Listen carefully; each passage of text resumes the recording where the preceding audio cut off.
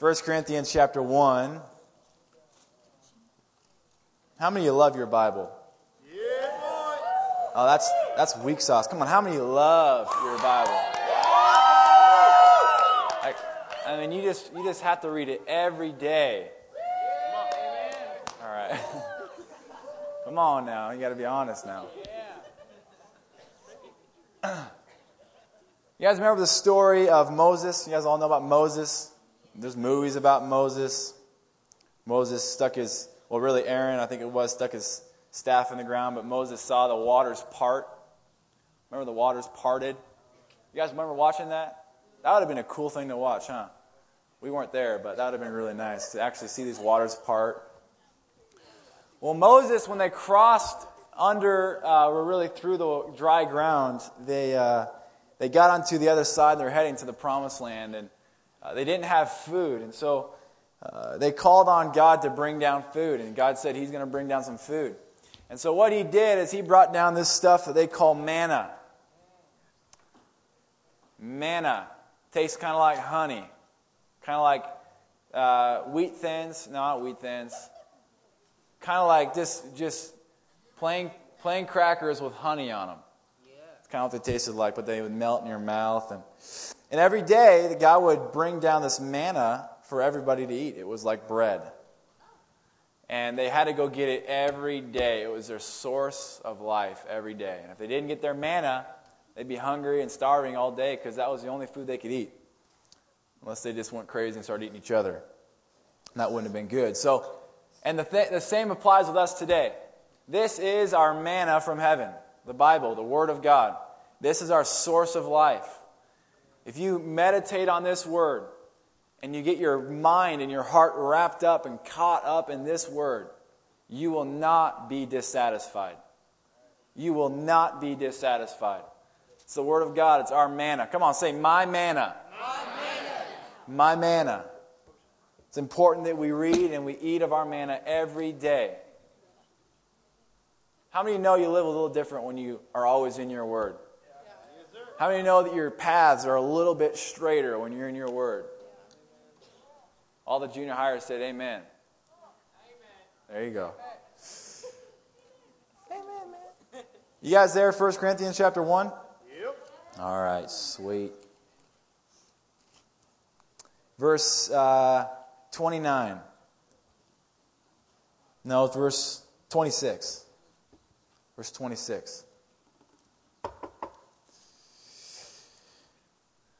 This is what it says in the New King James, so we can kind of get what it says there, and then we'll read it out of the Message. It says this.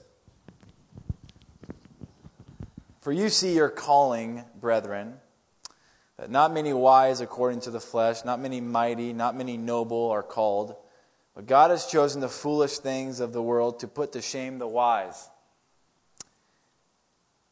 And God has chosen the weak things of the world to put to shame the things which are mighty, and to the base things of the world and the things which are despised God has chosen, and the things which are not, to bring to nothing the things that are, that no flesh should glory in His presence. In other words, no flesh should brag about himself.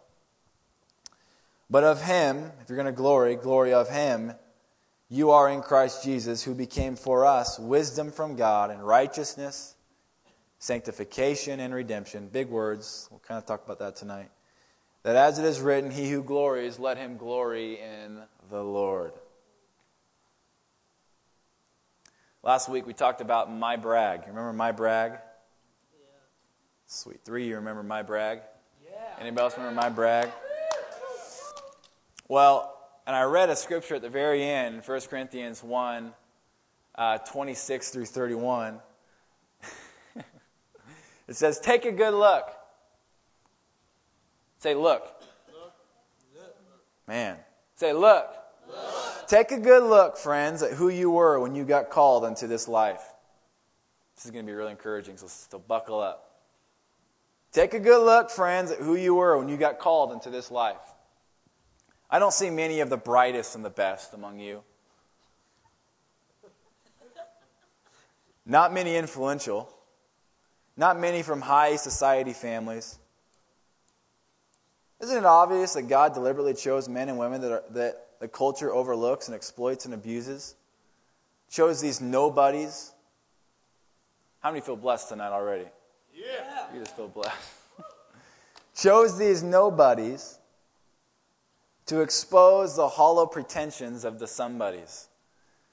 That makes it quite clear that none of you can get by with blowing your own horn before God.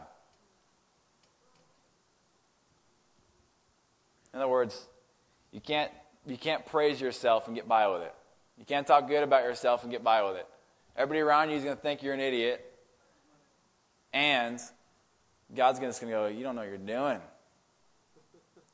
You're not going to get by with it.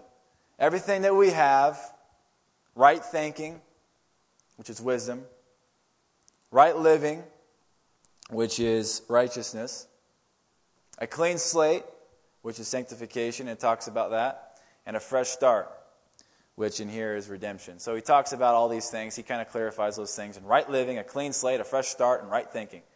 All these things, they come from God by the way of Jesus Christ. That's why we have the saying, if you're going to blow a horn, blow a trumpet for God. If you're going to blow a horn, blow a trumpet for God. The past few weeks, the first 3 weeks of the year, we looked at 3 different topics. We talked about, how many can remember? If you remember, I'll buy you, and I mean this, tonight I'm going out to Applebee's. I'm lying. I ain't going to Applebee's. That's nasty. I just want to see how many of you are going to say, yes.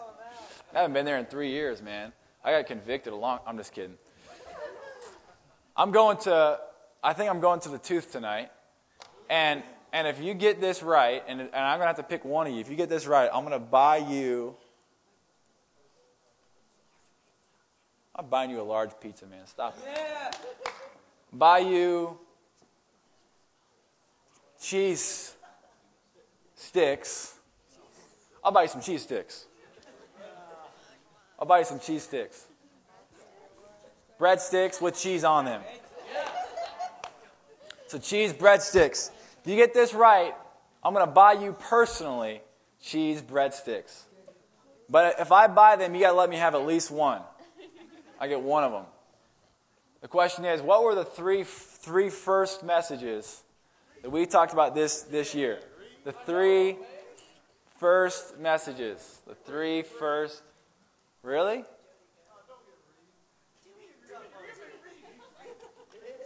The 3 first messages. Paul. Okay. The first one was your hope in life. The second was your source in life. And the third was your brag in life.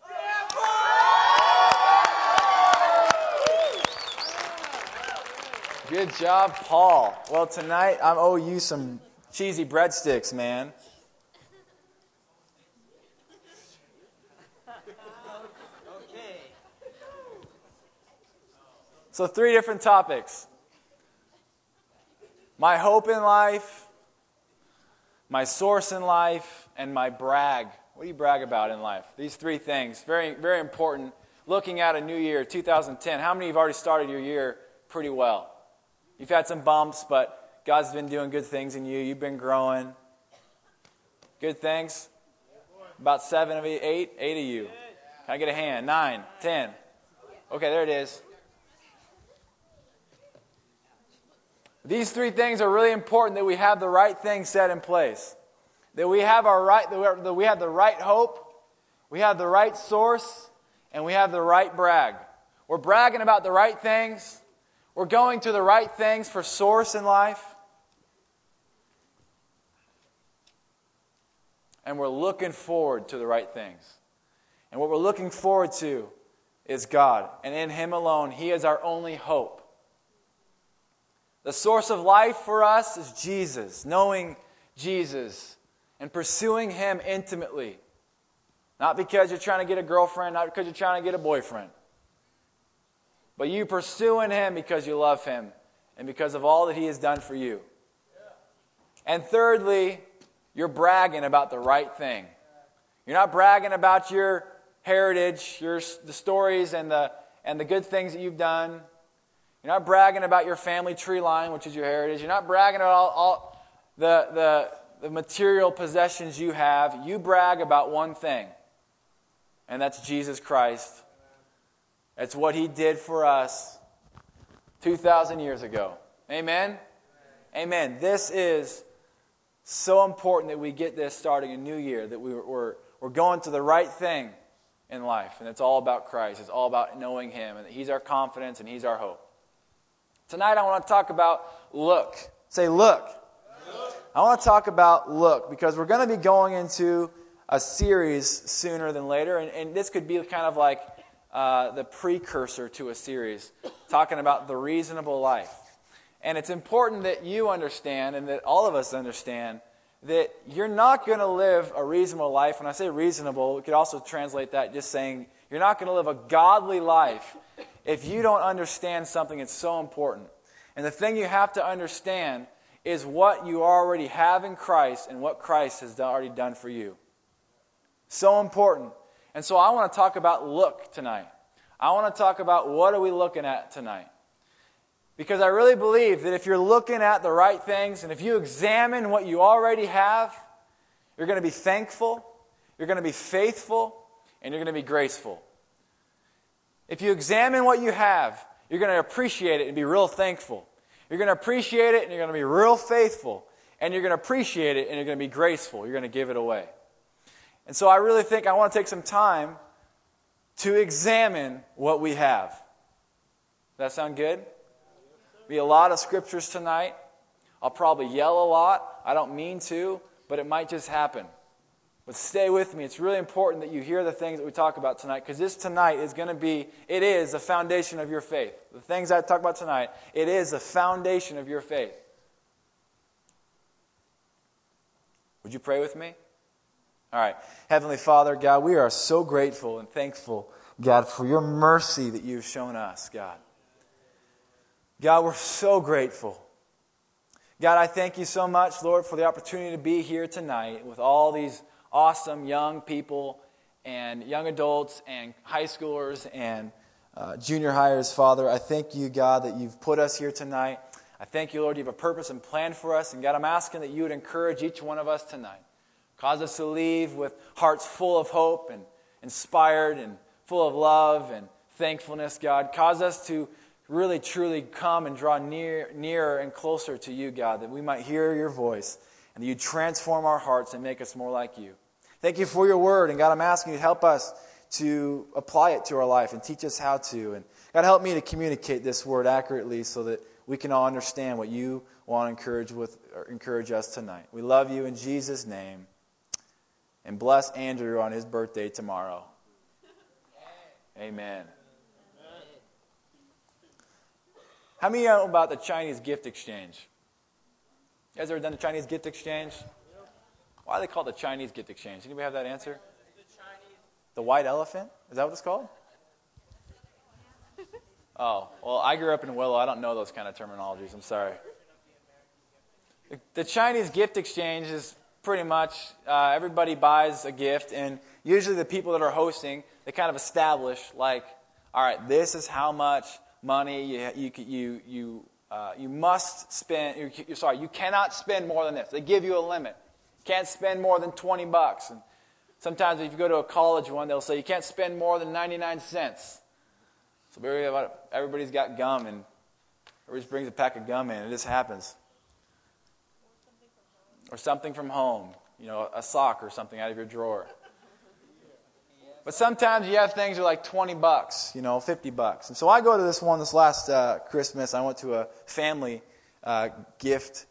Chinese gift exchange. And me and Ashley, we brought a pretty awesome gift. We brought like this hot cocoa, and and it had like 4 mugs in it.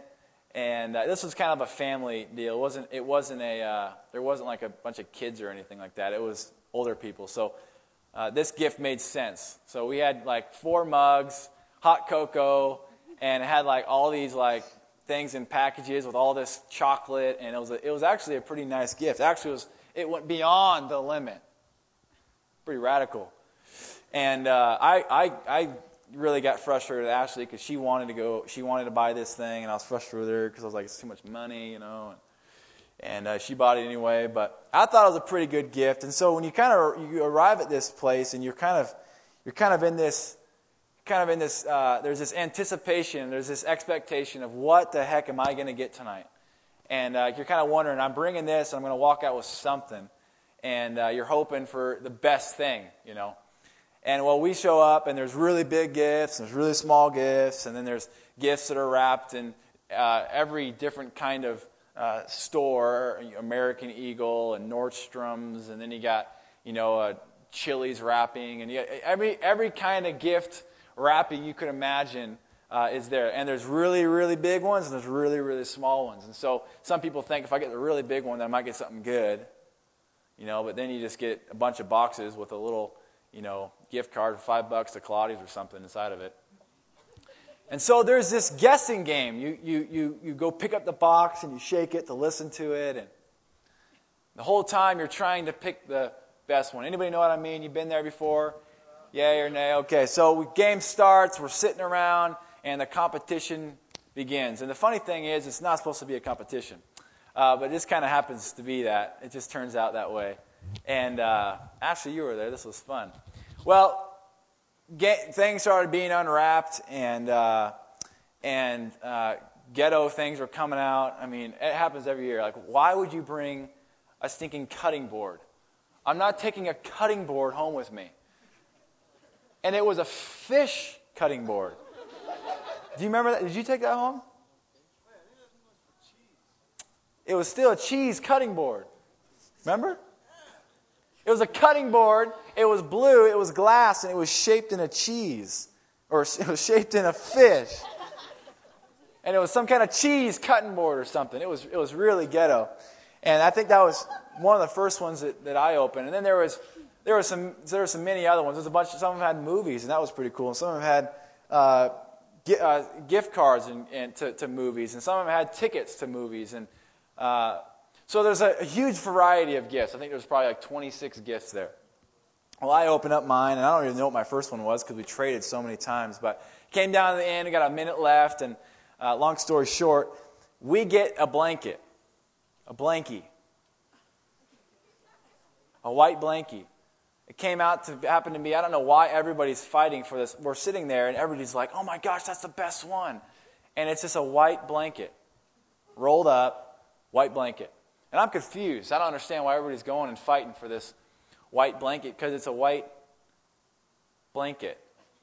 And it's not like a blanket you can really get warm in. It's like a blanket that you just look at, and it's like decoration. It's almost like a rug, or maybe even a towel to dry you off when you get out of the shower. It's that small.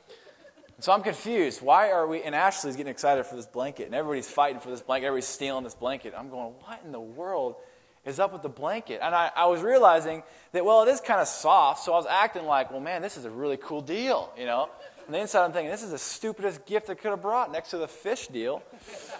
So I'm kind of confused, and so I am fighting with her to get this deal, and you have them 1 minute, and everybody's trying to make their last trade, and we end up with a white blankie. So we bring it to our car, and I'm like, this is so stupid. You know, this one's cost $5 at like Value Village or something. I don't even know why we got this thing. Well, I stick it in my car, and the rest of the night I was just thinking about, why was everybody so passionate about getting this white blanket? I didn't get it. I still don't get it. That had nothing to do with my message. So anyways, no, I'm just kidding. I come to find out that there was 2 tickets stuck to the blanket. There's 2 of these movie tickets that were taped on to the blanket. And this is what everybody was going for, were these movie tickets that were stuck to this blanket. And come to find out that I never even saw the blankets, and I actually found out that Ashley lost these tickets. And I was kind of frustrated, but I really wasn't. But I walked away from that whole deal, and I realized something. I realized that it's really important to examine your gifts. It's really important that you actually take a look at what you get. Because if you don't look at what you get, you can't really appreciate what you get. Do you know what I mean? You guys ever open up a Christmas present? And for me, we show up at Christmas, presents everywhere. You just open them, and you have that one thing that you're hoping that you're going to get, and so you just open them, and you're throwing the ones that you don't even care about. And they actually happen to be actually pretty nice things, but you just don't even take a chance to even look at them, so you just kind of move on, and you just open up the next one. And then at the end of the deal, you don't even find the thing you really wanted, so you're frustrated the whole night. Happen to anybody else, or am I the only loser? No. Probably just me. I'm the only selfish guy.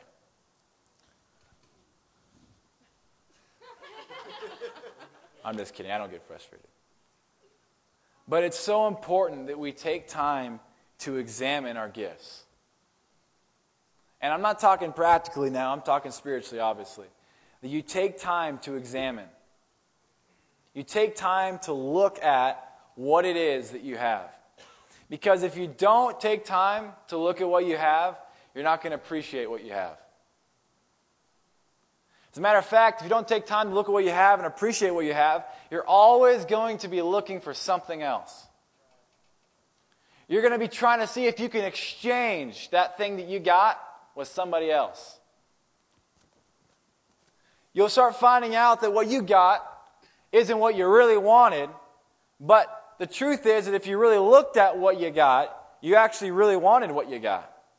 And so we have this culture of comparison today, competition, where people are always comparing with one another, and they're wishing they had what somebody else had, but they're not taking a break to stop and look at what they got.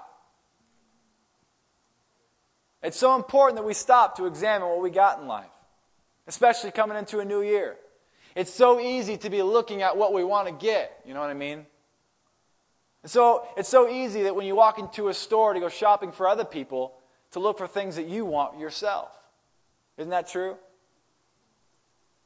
Am I the only bad person here, or is that true? Maybe I'm the only one tempted. I don't know. Do you know what I mean, though? But man, when you get that thing, when you stop, drop, and examine, you thought I was going to say roll. I wasn't going to say roll. When you stop, drop, and examine, why do I got to drop to examine? I don't know. You stop, drop, and you examine this thing that you got, you can really learn to appreciate it. And I'm not just talking about your personal graces and your personal gifts and your ability to do a backflip 1080 on a snowboard. If you can do that, my goodness, that's pretty sweet. And if you can do that, that's cool. That's a gift. But I'm not just talking about that. I'm talking about the gift of eternal life. I'm talking about the gift of knowing Jesus. I'm talking about your personal gift that was granted, that was given to you through Jesus Christ, if you put your faith in Him. And tonight, I want to take time to examine and to look at this seriously and intentionally and accurately. Look at what it is that He did. What it is that He did. And what He did for us. So what was the work that He did? And what did He give to us?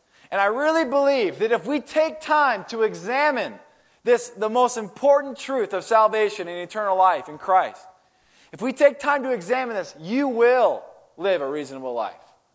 Because when you take time to examine it, it teaches and trains you to say no to ungodliness. This is what Titus 2 says. And to say yes to godliness and to the things of God. It will teach you to be thankful and grateful and to praise God. It will teach you to serve other people. Because when you stop to examine salvation, when you stop to examine Christ, you will be compelled to live a godly life. And man, maybe you're already living the most reasonable, godly life you can live. But it ain't going to hurt to take some time to look at Christ. To look at Jesus. No matter how old, no matter how young, no matter how insignificant you might think you are, the most important truth, the most important value known to man is the stuff I'm going to talk about tonight.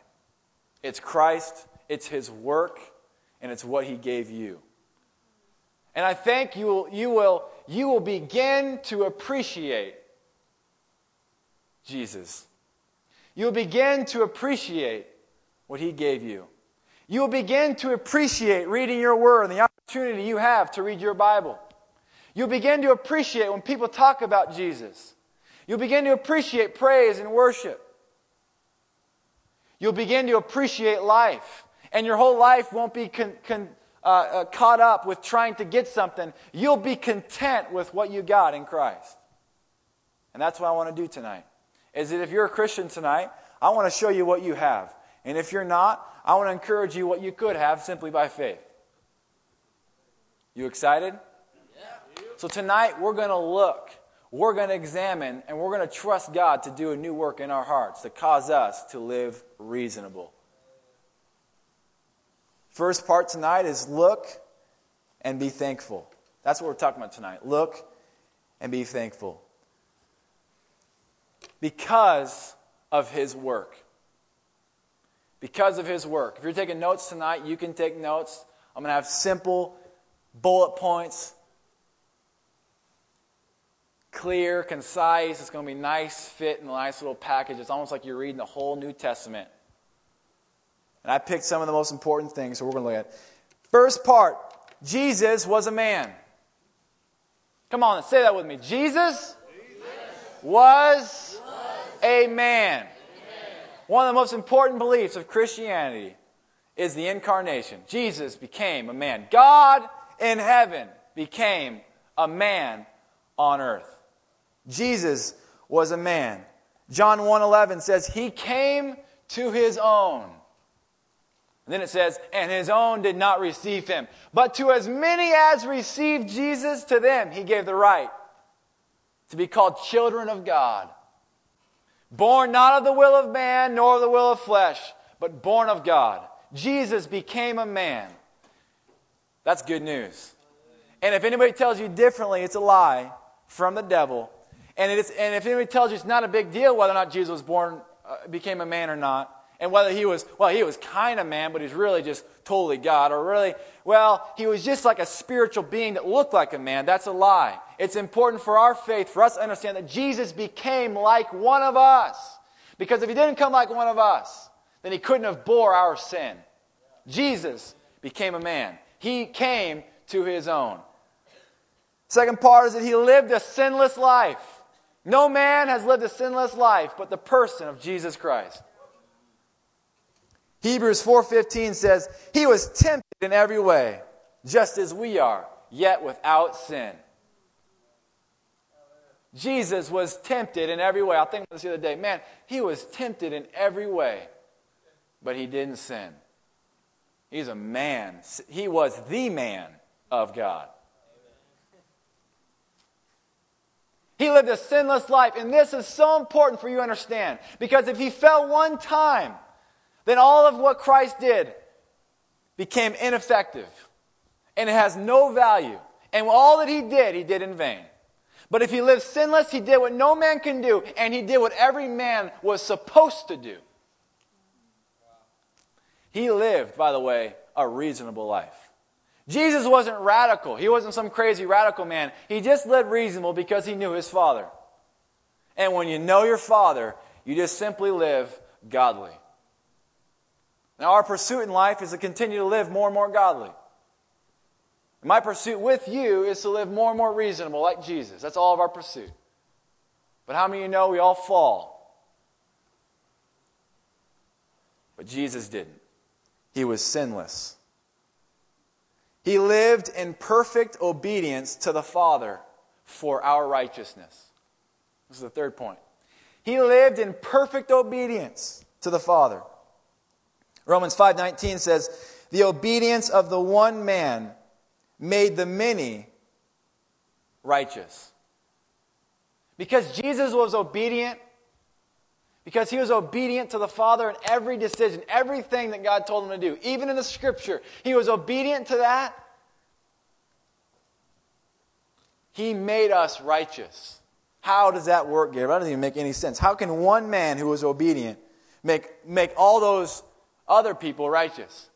Because He became the person that we put our faith in. And if we put our faith in Him, we then stand in Him, and our position is in Christ. And now God looks at us through the obedience of Christ.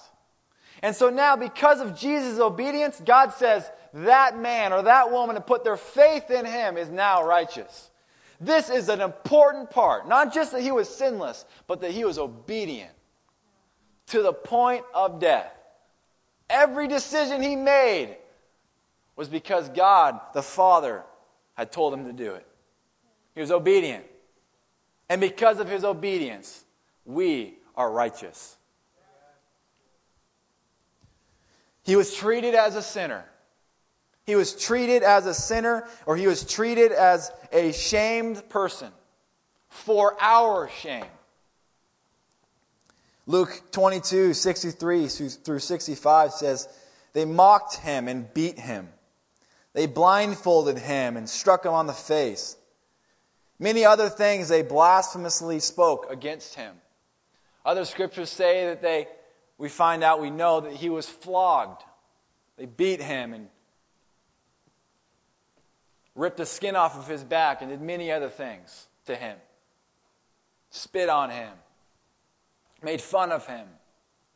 He was treated as a sinner. He was a sinless man, yet treated as the ultimate sinner for us. He was shamed for our shame. He became the shame of the world that we would become the righteousness of God in him. He didn't defend himself, and he didn't put up a fight. He actually put himself on the cross freely. If somebody shows a video of Jesus trying to fight to get off the cross, it's not true. Jesus probably helped them get on the cross. He probably helped them put the nails in his hands because it was a voluntary deal. He said, at any moment I can call a legion of angels to destroy all of you. But I'm not going to do it because I'm going to be shamed so that all those that put their faith in me can be confident as sons of God and be righteous in me. Jesus was sinless yet treated as a sinner. He was hung on a cross as our substitute. So important. Jesus went on a cross. Jesus literally was hung on a cross. And I'd encourage you even to help you just to see what it was like, to study what was a crucifixion like 2,000 years ago, and why did the Romans do it? It's kind of grotesque, but it's also, I think, important to see what Jesus went through. It'll encourage your faith. It really will. He was hung on a cross. Next point was condemned by God for our sin. Isaiah 53:6 says, the Lord has laid on him the iniquity of us all. The sin of us all was on Jesus. He died in our place.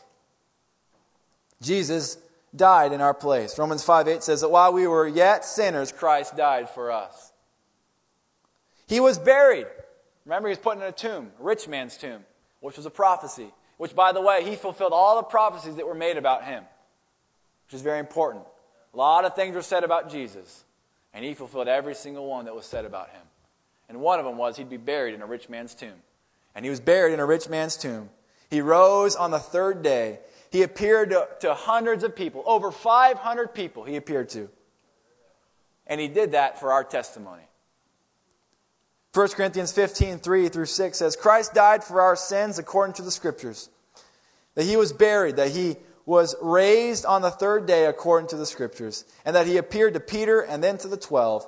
After that, he appeared to more than 500 of the brothers at the same time. 1 Corinthians 15. Paul was speaking this to encourage those people in Corinth that Jesus really did rise from the dead. And if he rose from the dead, and your faith is in him, you will also likely rise from the dead. Guys, this is not just an encouragement for older people. This is an encouragement for all creation. No matter how young or how old. This is the good news of Jesus for all of us. And we need to know what it's about. We need to know that he became a man, that he lived a sinless life, that he was perfectly obedient. We need to know that he was treated as a sinner. We need to know that he hung on a cross and he was condemned by God for our sin. We need to know that he died in our place, that he was buried, and that 3 days later he rose again. And he appeared to over 500 men.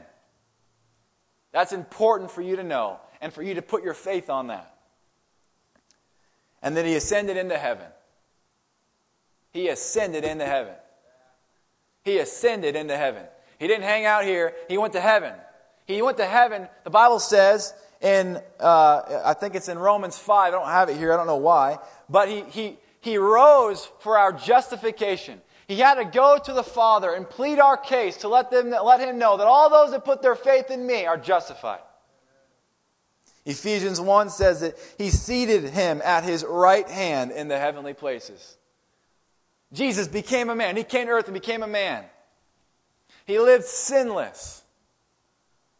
He was perfectly obedient.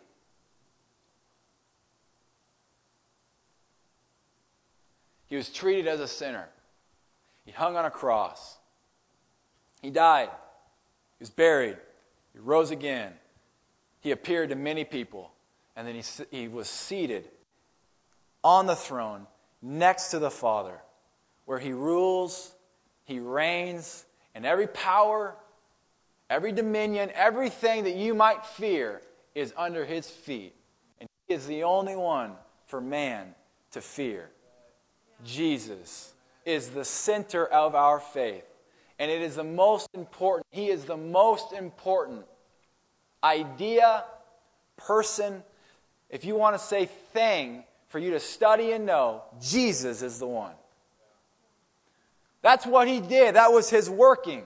When He hung on the cross, He said, "It is finished." Probably the most important phrase that He said, "It is finished." Because the work of Christ is what earned our rightful place with God. Because of what Jesus did, because of His work, we can stand before God boldly and confidently. We're not saved by works. But I will say tonight, you're saved by works, and it's the works of Jesus. Jesus didn't just get by. He did everything right. And you're saved by His works and your faith in Him and His works. So His works are an important thing. Everything He did is important. And He did it for the next point. He did it to give us some things. This is what He did. To show us mercy. Jesus did all this. God did all this to show you mercy. To forgive us of our sins. Acts 2:38 says, "Repent and be baptized in the name of Jesus Christ for the forgiveness," or for the remission of sins. That anybody at any time, anywhere, any tribe, any tongue, any language, any nation, at any time, no matter where, no matter how, can fall on their face and ask Christ to forgive them and to receive the forgiveness. And at that moment, they become a new creation in Christ Jesus. That's good news. He did all that. He did all that work, and He came to earth, and He did all the work for that. He did it to make us holy. Ephesians 1:4 says, "He chose us in Him that we should be holy and without blame in Him." He did it to give us a clean slate. 2 Corinthians 5:17, you know the scripture. If anyone is in Christ, he or she is a new creation. He did it to seat us in heavenly places. Jesus isn't the only one sitting up there. Spiritually, we all, in Christ, are seated in heavenly places. You know where your citizenship is? It's not in Anchorage, Alaska. Now, maybe it is temporarily and practically here on earth. But your real citizenship is in heaven, seated with Christ. You're in a big house with a big God on your little side. That's good news. It makes sense why they call it the gospel. Because all you got to do is put your faith in Jesus, and He raises you up with Him and sits you in heavenly places. Ephesians 2:6 says, He made us sit together in the heavenly places in Christ Jesus. Romans 8:9 says, "Indeed, the Spirit of God dwells in you." This is so important. Jesus said in John 16 that He was going to send the Spirit to dwell in us. He did all that work so He could send the Holy Spirit, God the Spirit, to come and dwell in your mortal body. So that now as a Christian, when you put your faith in God, the Holy Spirit makes His home within your body. And now, God of the universe, I'm trying to help you examine your faith. Tonight I'm trying to help you to see the present and the gift that you got. Because if you don't see that Christ lives in you by the Holy Spirit, you're not going to be appreciative and you're not going to be thankful. So right now, don't just look at me like, oh, this is some good stuff. You gotta sit here and think with me for a moment that Christ lives in you by the Holy Spirit. And that is some good news. Not just some of us, not just some of those that preach and teach and lead worship, but every man and every woman that puts their faith in Jesus. Christ lives in you by the Holy Spirit. That's some important stuff because that's why Jesus came. The lawgiver, the one who gave the law, came to live inside of you. Not just for no reason, not just to make us home in you, but to give you an inheritance. And to make sure that your inheritance was sure. And then to live His life through you, that you can live godly in this age. In this day, He gives you the ability so that you can't say anymore, well, I can't do it because of my sinful nature. No, you're born again. You're a new man. You're a new woman in Christ. God dwells in you, and at any moment you can choose to set your mind on the Spirit or on the flesh. Christ lives in you by the Holy Spirit. This is an important deal, and we need to take time to examine it. And I promise you, you say, Gabriel, I'm struggling with so many things. This doesn't apply with me. It does. As a matter of fact, it is the key of your faith. That if you realize, you recognize, you come to grips with the truth that Christ lives in you, you will live an easy life. A light life that Jesus promised. Amen? Amen. Jesus lives in you by the Holy Spirit. And because of that, He adopts us as His children. Ephesians 1:5 says He predestined us to be adopted as His sons through Jesus. We're sons and daughters of God in Christ. He gives us His son's inheritance. The inheritance that Jesus has, which is all things, is given to you because you're in Jesus. You with me? If you're with me, say you're with me. With you. All right. He gives us access to Him and His throne. Ephesians 4:16 says, come boldly to the throne of grace. I'm not going to come trickling in. I'm not going to come hoping. I'm not going to come trying to pray the right things. I'm going to come boldly. Not with an earthly confidence because of what I've done, because I read the Bible so much, because I prayed the right prayer. I'm going to come boldly because of what Jesus did for me. I'm coming boldly. Here I come because of Jesus. Amen? Amen? He gave you access. I think it's Ephesians 2:18 or 19 that says that we have access by the Spirit through Jesus to the Father. We have access by the Spirit through Jesus to the Father. You have access. Nobody has had access except one time a year. The high priest was able to go to Him. But now any person at any time can have access and can step into the throne of grace where God gives mercy and He gives grace abundantly. This is good news. He gives us all things pertaining to life and godliness. 2 Peter 1:3. That's good news. We could go on and on for that, but we don't got time to do that. He gives us all things pertaining to life. Everything you need, He gives it to you. He gives us love. He gives us joy. He gives us peace, patience, kindness. The fruit of the Spirit, Galatians 5:22. That's not your working, that's His. That's His working in you. That is yours if you simply, by faith, choose to access the fruit of God. He can work in you. Love, joy, peace, patience, kindness, goodness. Don't try to do it yourself. Put your faith in Him and allow it to naturally and easily work. That's yours. To live godly is yours because of what Jesus did. He gave us the right to use the authority of His name.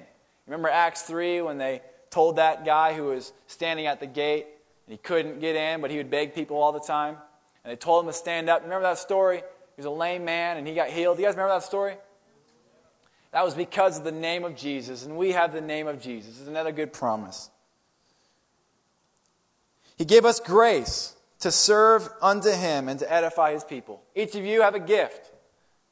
Each of you have a gift. Man and woman, each of you have a gift. You have a grace. God has given you a gift. Ephesians 4:7 talks about this, that when he ascended, he gave gifts to men. And 1 Corinthians 12:7 talks about gifts as well. These are scriptures you can write and you can study. God gave you gifts to serve Him and to edify His people.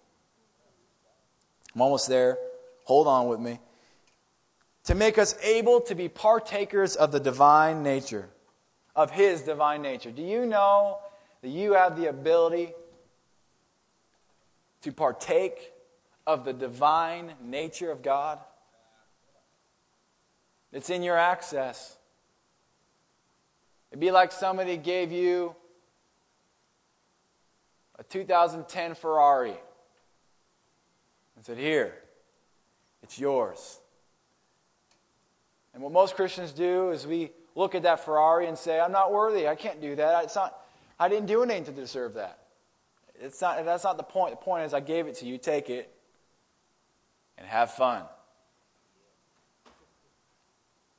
God has given you the access to His divine nature. You can walk in and with Him. It's yours.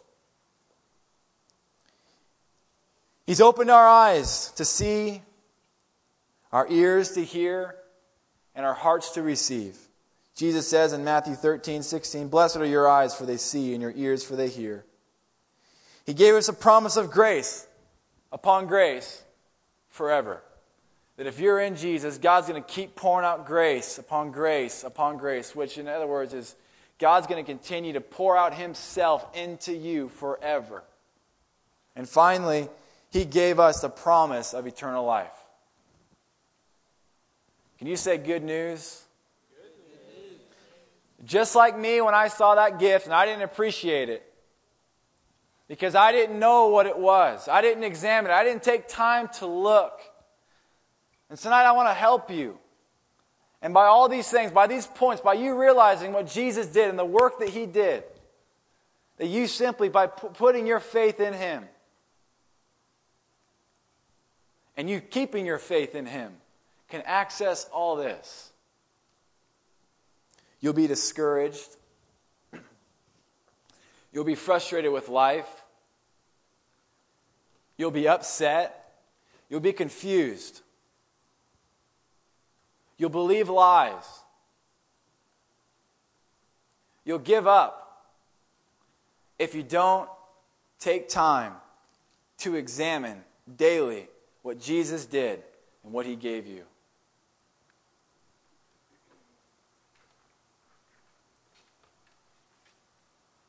So I should see a little bit more smiles on some faces, because this is good news.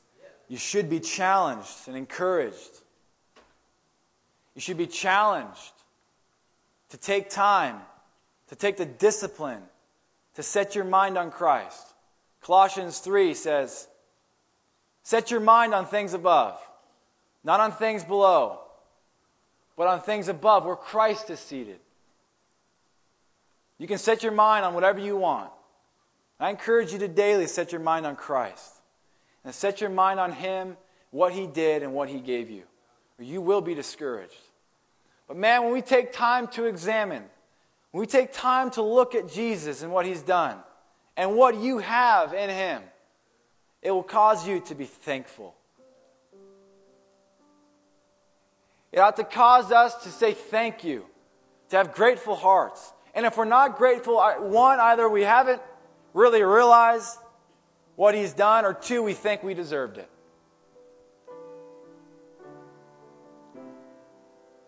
And the first one, I hope I took care of it for you tonight. I think I showed you what He's done. And let us not think that we deserve it. But let us realize that it was because of mercy.